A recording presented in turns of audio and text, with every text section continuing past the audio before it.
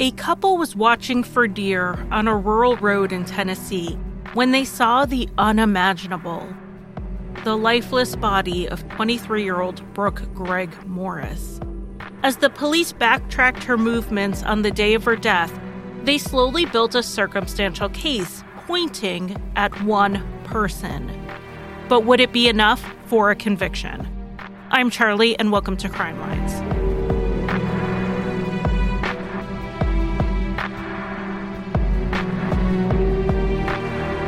Hello and welcome to Crime Lines, or welcome back if you are a returning listener. I appreciate everyone who listens, even if it is just an episode here or there. If you do want to make sure you get updated about new episodes, subscribe to Crime Lines in your podcast app. Even if you don't listen to every episode, it will let you know when a new episode is out there, and you can see if it's a case you want to hear more about. I want to thank Angelique for recommending tonight's case to me. We are very lucky.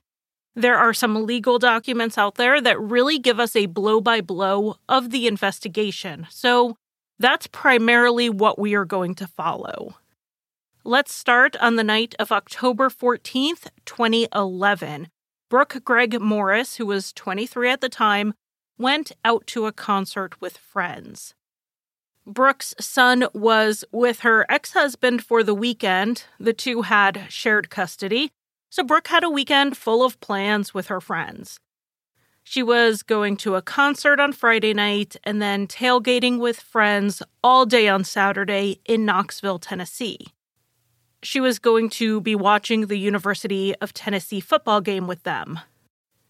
This would be a typical weekend during football season for Brooke, or at least on the weekends, her son was with his dad. She was also looking forward to seeing her friend Daniel Hawkins, who was visiting for the weekend from Colorado. So on Friday night, Brooke met up with friends for dinner in Knoxville. When it was time to leave the restaurant to go to the concert, Brooke decided to leave her car at the restaurant and ride to the concert with someone else. After the concert, Brooke ended up spending the night at her friend's house, leaving her car overnight in the parking lot of that restaurant. On Saturday morning, after they got up, Brooke and her friend had a little bit of an argument, a little bickering over Brooke having borrowed something from the friend's closet without permission. So while they still did the tailgating together with their friends, Brooke really wasn't feeling it. Brooke wanted to go home and change her clothes. Brooke has been described by her family and friends as a girly girl, someone who was particular about her clothing and her hair and her makeup. So she's dressed for tailgating. We're talking jeans and an orange shirt, and she didn't want to wear that the rest of the day. She called a few friends from downtown Knoxville, trying to find someone to give her a ride to her car, which again is in that restaurant parking lot.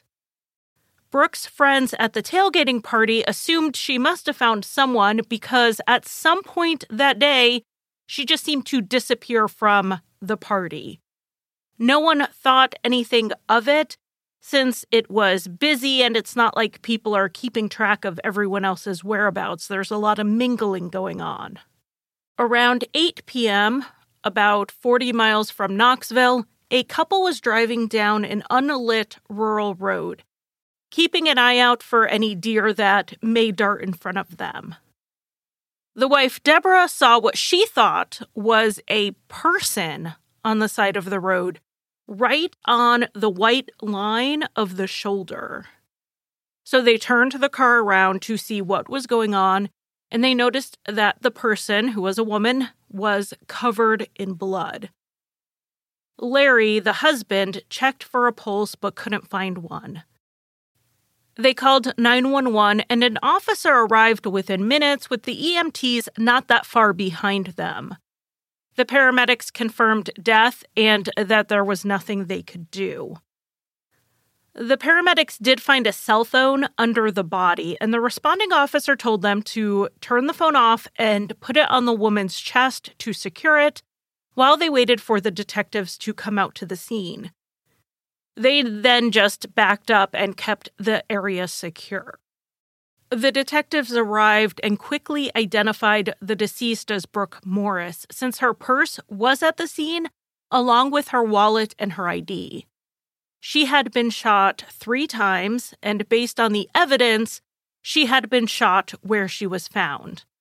Not only was there blood and a blood trail, they found 2 unfired and 3 fired shell casings near her body. This was not just a dump site, and there was no other crime scene to look for. Using Brooke's cell phone, the investigators looked for both next of kin and also who she had been in contact with recently that day, and a few names popped up. They also ran a background check on Brooke in general, and they found that she had an ex-husband. So before they even started on the list of people who she had been in contact with that day, they decided to pay a visit to her ex-husband, Clayton Morris. Brooke and Clayton had a relatively short marriage. When Brooke was 20, she found out she was pregnant with their son, and they arranged to get married pretty quickly in January 2008. But the relationship was rocky for the 2 years that they stayed together. Brooke eventually moved out. She didn't go far, though. She found a place nearby so they could more easily share custody. In November 2010, the divorce was final. But it's not like the end of a marriage is an end of the issues, particularly when there is a minor child involved. Marriage, divorce, and co-parenting, none of them are easy, and they were young and new to all of it. So, as her ex-husband, Clayton was one of the first people they wanted to talk to. When the detectives went to Clayton's home, it was the middle of the night. They didn't tell him what had happened because they wanted to gauge his reaction to their questions. And his reaction was a lot of confusion. But he answered all of their questions about where he was that day. He was at work first, then he was home with his son. And Clayton, while on paper looked like a very good suspect, it didn't really turn out to be the reality. His alibi was later verified, and he didn't spend much time on the suspect list. And Brooke's family never thought of Clayton as a reasonable suspect. Regardless of his relationship status with Brooke or whether or not they were arguing, he was a good person. He wouldn't have done something like this. So the next person investigators wanted to talk to was Daniel Hawkins, Brooke's friend from Colorado. He had texted her phone a number of times that day, and even that night after her body had been found. But he didn't answer when the police called him in the middle of the night, and since he was only visiting for the weekend, they didn't know where he was staying. While still hoping to make contact with Daniel soon, the investigators moved on down the list. In running a quick background check on Brooke, they found that she had an order of protection taken out on a 40-year-old man named Sean Smoot. So the police issued a BOLO, be on the lookout, for Sean, when they also couldn't reach him by phone. 2 investigators went to his townhouse and saw his car was parked out front. They watched the home for about an hour before going up to the door around 6 a.m. When Sean came to the door, he looked like he had just woken up. He was only wearing his boxers. The detectives asked if they could ask him some questions, and after Sean got dressed, they did. The first question they had was, did he know Brooke Morris? Sean said that he did, and that Brooke had worked for him, and they briefly dated. The 2 had actually met shortly after Brooke's separation from Clayton. She was looking for a stable job that would have room for advancement. And she found that as an assistant at an Allstate insurance office run by Sean. The 2 had a short affair at one point, which, for Brooke, didn't seem that deep. She had just come out of a 2-year marriage, so she wasn't looking to jump into another relationship immediately.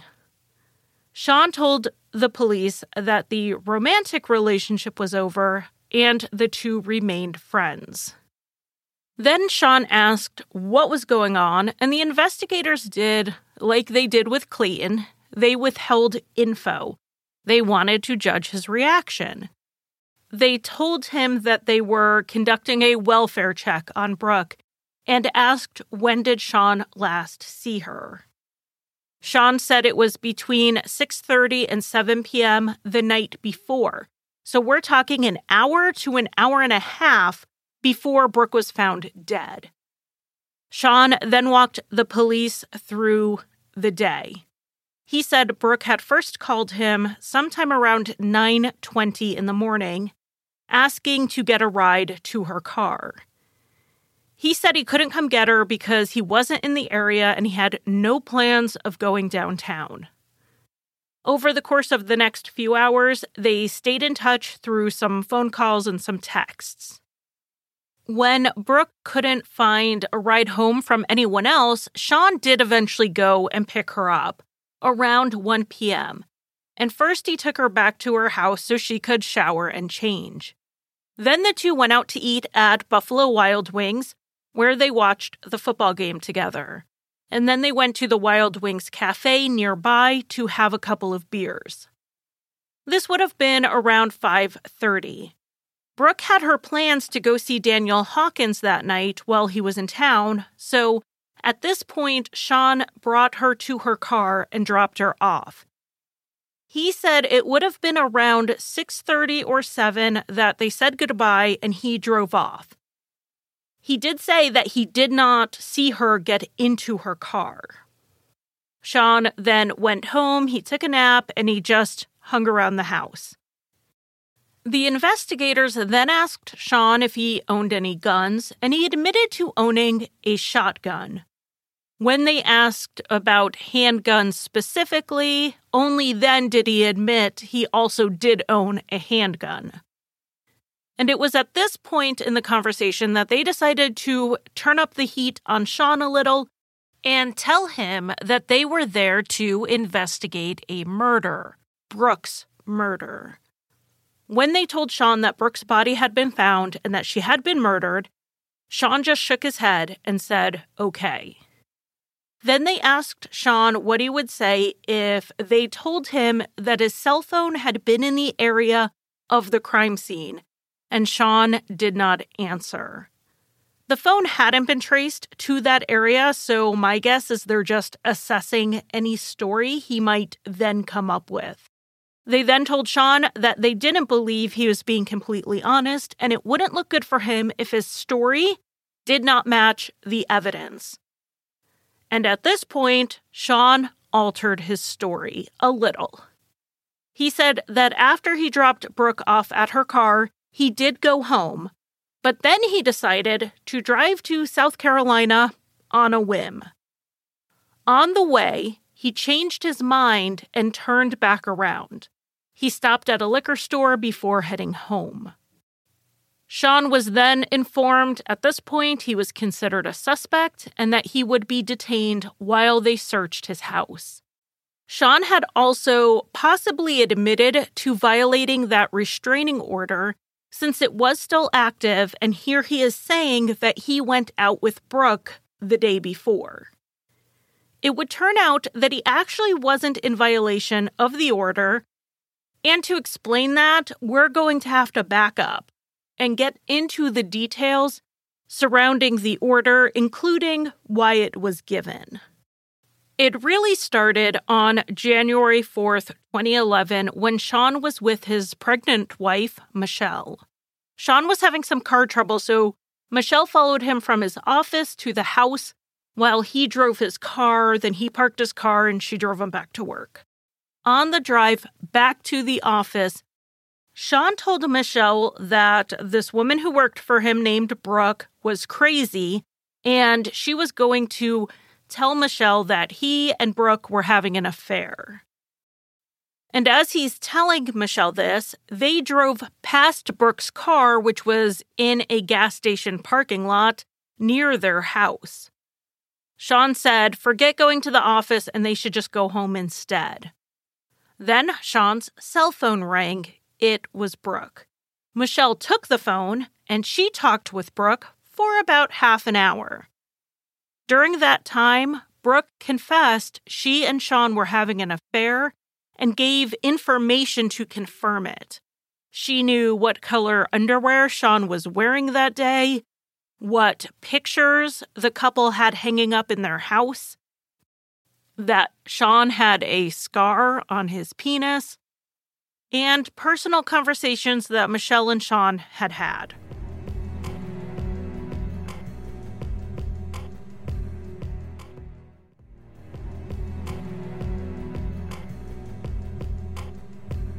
When Michelle confronted Sean with all of this, he first tried to push it all off as totally explainable.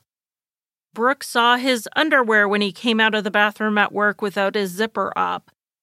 She knew the pictures that were on their walls because she had been at the house for a very benign reason. And she knew the details about his life because he told her about it. They were good friends. So Sean is basically saying that telling a young female employee what his penis looks like is a fair defense to all of this. But I guess he thought it was better than getting caught in an affair. Sean did finally admit to having an inappropriate relationship with Brooke, but stopped short of saying they slept together. He was trying to tell Michelle that, well, they only kissed and they went out on a couple dates. Michelle wasn't having any of it, and this was the last day they were together. In her later divorce filing, Michelle listed the next day as the date of separation.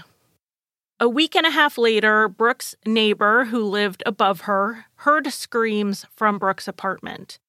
She called the landlord, who lived next door. When the landlord, Carol, ran over, she saw Brooke shaking and crying. Brooke said that when she went into her apartment, Sean attacked her. He had been hiding in her shower, waiting for her to come home. Brooke said he threw her down and beat her head against the floor. Then he tried to rape her. By the time Carol got there, Sean was gone, and Carol called the police.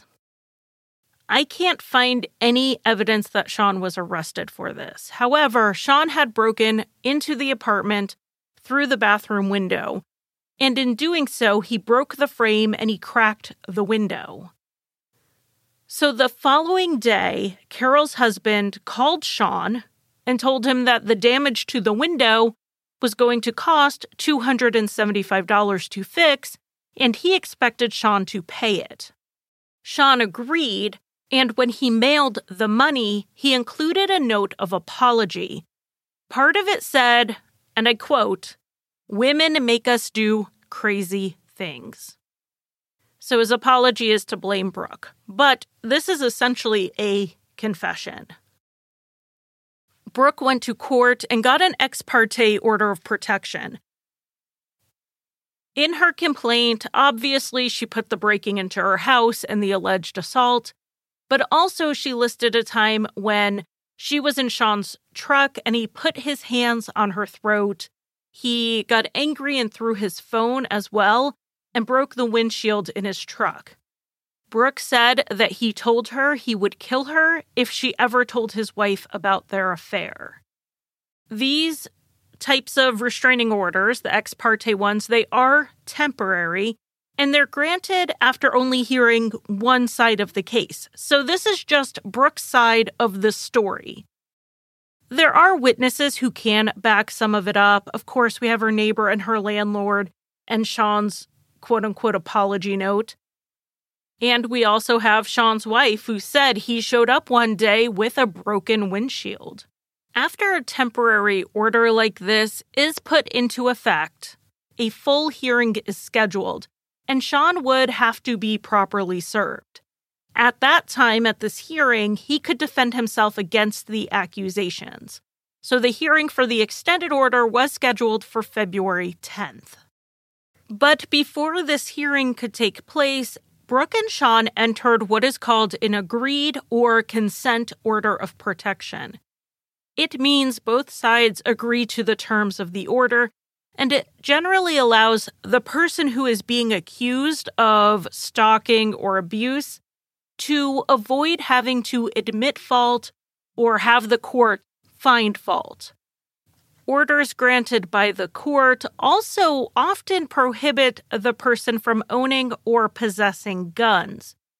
But that was not a term Brooke insisted on in this agreed-upon order. At this point, I should also point out, Brooke is no longer working for Sean, so she didn't need to account for being in the workplace together. But an interesting thing about this understanding they came to was that Brooke wanted to be able to see Sean socially if she chose. So if they happened to be at the same party, Sean wouldn't automatically have to leave. The main thing Brooke was looking for with this order of protection was that Sean had to leave her alone when it came to unwanted contact. According to Brooke's friends, this is even why Brooke told Sean's wife about the affair. She was trying to break things off with him, and he was not leaving her alone. They characterized him as obsessed with her. Brooke's hope was that once Michelle knew about the affair, Sean would shift his focus to saving his marriage, and that would cool his feelings towards Brooke. Instead, Michelle ended things, and Sean not only lost Brooke, but he lost his family. A friend said that Sean told him Brooke had ruined his life, and this ruining was likely what triggered his breaking into her home and the alleged attack. Of course, it could be argued Sean ruined his own life, but let's get back to the investigation. Because Brooke allowed for wanted social contact in the restraining order, it turns out that Sean hadn't broken the terms by seeing Brooke or by owning the guns. But the police still had probable cause to search his home. He was, admittedly, the last person to see Brooke alive, and he had previous violent encounters with her. The most notable things they found in the search of his home were related to ballistics. They found a cardboard box with a gun case, an owner's manual for a Kel-Tec P32, and safety locks, but no gun. The Kel-Tec P32 is a subcompact .32 handgun. This was the same type of handgun Sean admitted to the police that he owned, but it was not found in the townhouse. The police also found a box with ammunition. Some of it was the same caliber found at the murder scene. This was sent to the lab to see if any information could be determined, though without the gun, the ballistics testing would be limited. The police also followed up on Sean's story about where he and Brooke had been that day by pulling the CCTV footage. They saw Brooke and Sean leave the Wild Wings Cafe together around 6:30, just like Sean had said. Brooke was walking several steps ahead of Sean, which made it look like they weren't actually leaving together, even though they were. I don't know that I personally would have read a ton into this, but to the investigators, it looked like Brooke was more eager to get going than Sean was. And based on Sean's cell phone records, the police may have been onto something here. Sean texted Brooke twice while they were together at the Wild Wings Cafe. At 5:45 p.m., he texted her, "Don't F this up." And then at 6:31, which would have been either right before or as they were walking out the door, he texted it again, "Please don't F this up." Neither of these messages make any sense within the context of Sean's version of events. If, as he said, he was taking her to her car so she could go meet up with Daniel, what was he telling her not to screw up? The bartender at Wild Wings Cafe also told the police that the couple seemed tense, and Sean, who was a regular at the bar, didn't seem as talkative as usual. But Sean did not characterize their time out as anything but totally fine. These texts would make more sense in the context of what a lot of people believe was happening that night, that Brooke was insisting that things were over between them, and Sean was telling her not to screw up the nice time they were having. The police did back up to look at what kind of contact Sean and Brooke had through cell records before this night. And unbeknownst to most of Brooke's friends, Brooke had been back in touch with Sean for at least a couple of months. One day in August, Brooke called him. He then called her twice that same day. Another 3 or 4 weeks go by without any communication, and then on 3 separate days in September, Sean called Brooke. Each time, he used *67 so his number wouldn't show up on her caller ID, which kind of gives us the idea that this was unwanted contact. Then on September 28th, Brooke called Sean at 3 a.m. There were a few more calls back and forth without Sean hiding his caller ID until October 14th. At this point, he started using *67 again. On that day, there were 12 phone calls between Sean and Brooke, with her calling him once and him calling her 11 times. In one 30-minute period, he called 4 times. And of course, we know they were in contact on October 15th, the day of the murder. The majority of the texts back and forth from around 9 a.m. until 1 were about plans for the day and Brooke getting a ride to her car. Turning to cell phone tower records, Sean's phone did ping with the towers near Wild Wings Cafe until 6:31, when he sent that last "Don't F this up" text. Then Sean's phone was completely out of use for the next 2 hours and 20 minutes. From the time they left the Wild Wings Cafe until 8:51 p.m., Sean's phone didn't send or receive anything, so they could not determine where it was. They couldn't tell if he took Brooke to her car or not. Not only was his cell phone off the grid, the area where Brooke's car was left was outside the reach of any security camera. All they know is that Sean claimed he dropped Brooke off at her car, but her car was still there. So we have 2 basic explanations for this. One is Sean lied, and the other is that he dropped her off at her car in the parking lot, but then Brooke got into a different car, whether willingly or not.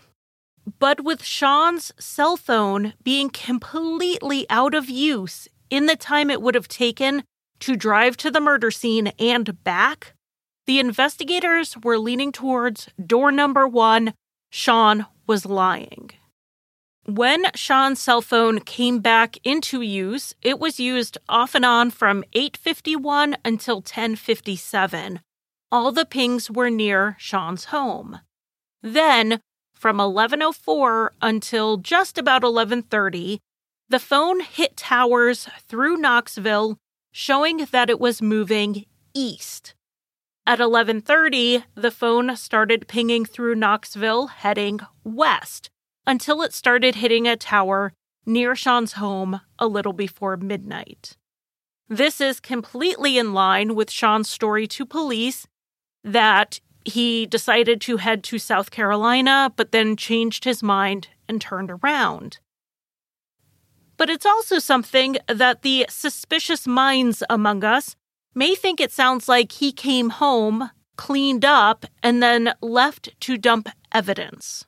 A spontaneous trip to South Carolina that he changed his mind about 30 minutes into the drive doesn't make a whole lot of sense. When the police checked Brooke's cell phone, they found that a lot of the calls and texts that were on Sean's phone were not on hers, indicating that either Brooke cleared her call and text history periodically, or the person who killed her did this. Regardless, it did make it a little harder to follow up on leads because they didn't know everyone who had been in contact with Brooke, but they still needed to make contact with Daniel Hawkins since his texts were still on her phone. Daniel actually called the police himself on Monday, October 17th, 2 days after the murder. He had heard from friends that Brooke had been murdered, so he wanted to call and give the information they had. Though the police were narrowing in pretty quickly on Sean, they did explore this avenue. Daniel told the police that he and Brooke had gone out a few times before he moved out to Colorado for work, and they planned to hang out after the football game on Saturday night. Daniel had tickets for the game, so the timing of exactly when they were going to meet up wasn't necessarily set into stone. It depended on when the game ended and when he got out of stadium traffic. At 5:53, Daniel texted Brooke an update on where he was, but he never heard back. A few hours later, he texted again asking where she was, but this was after her murder. When he left Tennessee on Sunday, he told the police he had no idea anything bad had happened. He just assumed Brooke kind of stood him up. Now, Daniel's alibi here is pretty solid. While the game was over by the time Brooke was killed, Daniel would not have had enough time to get out of the stadium, pick Brooke up, and then make it 40 miles out of Knoxville in time for that poor couple to find her body. So really, within the early days of the investigation, the police had already ruled out the ex-husband and the friend, and their focus was on Sean Smoot. And then a woman named Amy Denlinger came forward, which only confirmed the police suspicions. She worked with Sean at his Allstate office. Amy told investigators that on the Monday after the murder, Sean came into the office and started disconnecting his computer. He was shaking as he did it, and Amy asked if he was okay. Sean said he wasn't, and she asked if there was anything she could do. Sean replied, "Turn back time." Amy then told Sean that she had heard about Brooke's death, and she had also heard that he and his roommate, Brett, were suspects. Sean told her, according to Amy, that Brett was not involved, but he didn't say anything about himself. So Amy asked point blank, did he have any direct or indirect involvement? Sean replied, both.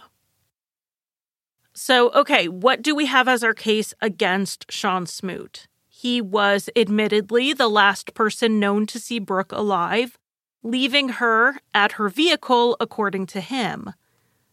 But her car was found in the parking lot where she had left it, and the only other person other than Sean Brooke had plans with was Daniel, who was cleared through his alibi. Sean then admitted to a coworker that he was involved. But this statement was not witnessed by anyone else. This is definitely a he said, she said situation. Sean had previously broken into Brooke's apartment, and she told the judge she was afraid of him. But Sean had never admitted to, nor was he charged or convicted of any assault or battery on Brooke. The only thing he really admitted to in that apology letter was breaking the window. Then we have the gun and the ammo. Sean owned the same type of gun and the same type of ammo as was used in the murder. But the gun was never found. While the bullets found in his home could not be excluded from being a match to the ones at the scene, without a gun, the ballistics were really kind of shaky. And a .32 handgun is not uncommon here in the United States. Most guns are not uncommon here in the United States, let's be honest. So what else do we have? Sean's cell phone conveniently was not pinging on any towers in the time around the murder. But that's very circumstantial. It could be argued his phone died and he just happened to be charging it during those 2 hours and 20 minutes. Maybe he turned it off because he wanted to be left alone to mope and pout after Brooke left to go out with another man. I mean, I don't think that's what happened, but it could be argued. The thing this case really needed and didn't have was forensics. None of Sean's DNA was at the scene. There were no fingerprints. None of Brooke's blood was found in Sean's car. They didn't find anything like blood spatter on his shoes. They found nothing. The forensics in this case really does amount to that ballistics report. A report that the state couldn't guarantee would meet the bar for admission into court. The state had a circumstantial case and a suspect who maintained his innocence. As the months passed without any new or conclusive evidence appearing, the state had to take what they had to the grand jury to see if they could move forward to trial. And 8 months after Brooke's murder on June 18th, 2012, a grand jury returned an indictment against Sean Smoot, charging him with 1 count of first-degree murder. Sean did not show up for his arraignment in Tennessee. He had since moved back to his hometown in Mississippi.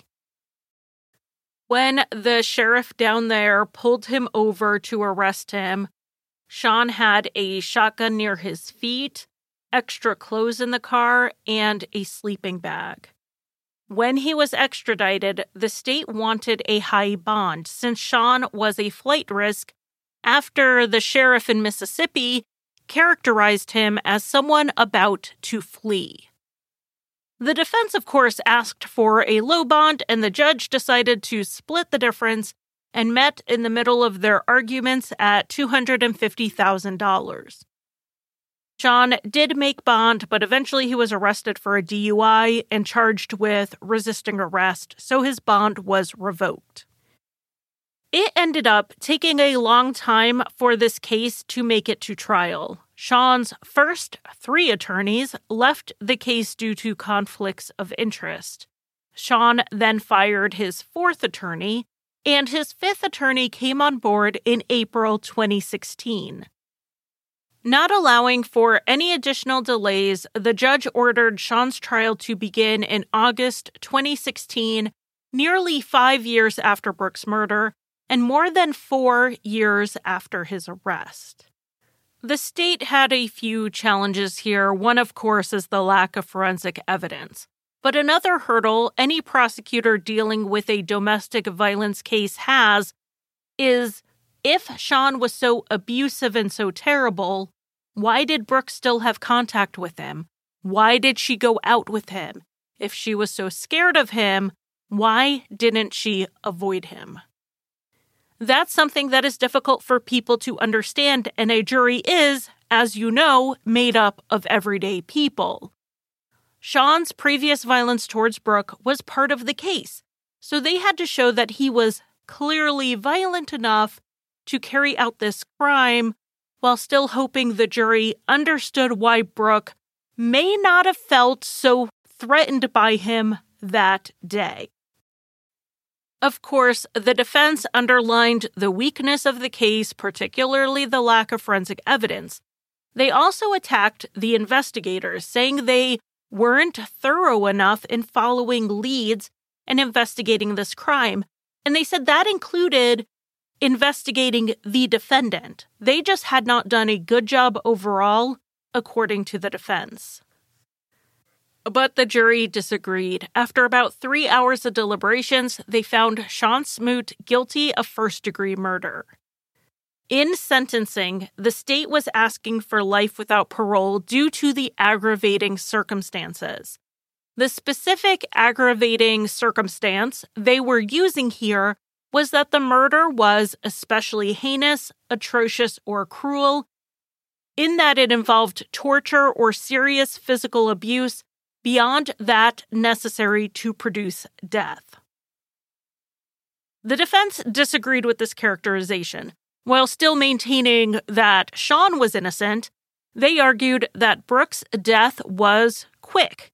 She was shot to death and died within minutes, and therefore, the especially heinous or cruel argument doesn't fit, and there were no signs of torture or abuse.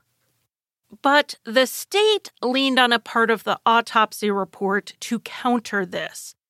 While the medical examiner could not say for sure the exact order of the shots, the shot to the head had to have come last. The shot to her head hit her brainstem, so it would have been instantly fatal. Yet, she had aspirated blood and her chest cavity filled with blood from the other shots. That would not have happened if she was already dead, so the shot to the head came last.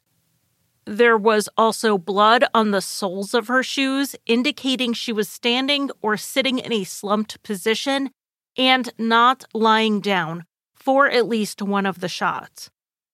Basically, Brooke was still alive when her killer approached her and finished her with an execution shot. Both of the first two shots would have been fatal, making the headshot overkill. The prosecutor had the jury picture Brooke on that dark street, having been shot twice in the road, and Sean approaching her to shoot her one final time. It drove home the cruel nature of the murder, and the jury agreed this was an aggravating circumstance. Sean was sentenced to life without parole. Sean appealed, but so far he has not been successful. As we've talked about, I don't know how many times, appeals have to include everything. You have to raise your complaint at the earliest possible moment in the process for the court to even consider it. So Sean's appeal is incredibly detailed and the source for much of the information on the investigation included in this episode. As always, I used other sources, and some parts were also interviews from Dateline. I'll have all the sources up on my website if you do want to read more. But like I said, the main source was the majority opinion in Sean's appeal, which was very detailed and thorough. Though Sean was going to spend the rest of his life in prison, Brooke's mother, Tina, wasn't done with just this conviction. In 2017, she successfully sued Sean for wrongful death. She received a $2 million judgment. At the time of the judgment, no assets had been found of Sean's to take, and being in prison the rest of his life, Sean has no potential to ever earn the money to pay off this judgment. But Tina's attorney told Knox News, quote, "It was never about money. It was always about standing up for Brooke."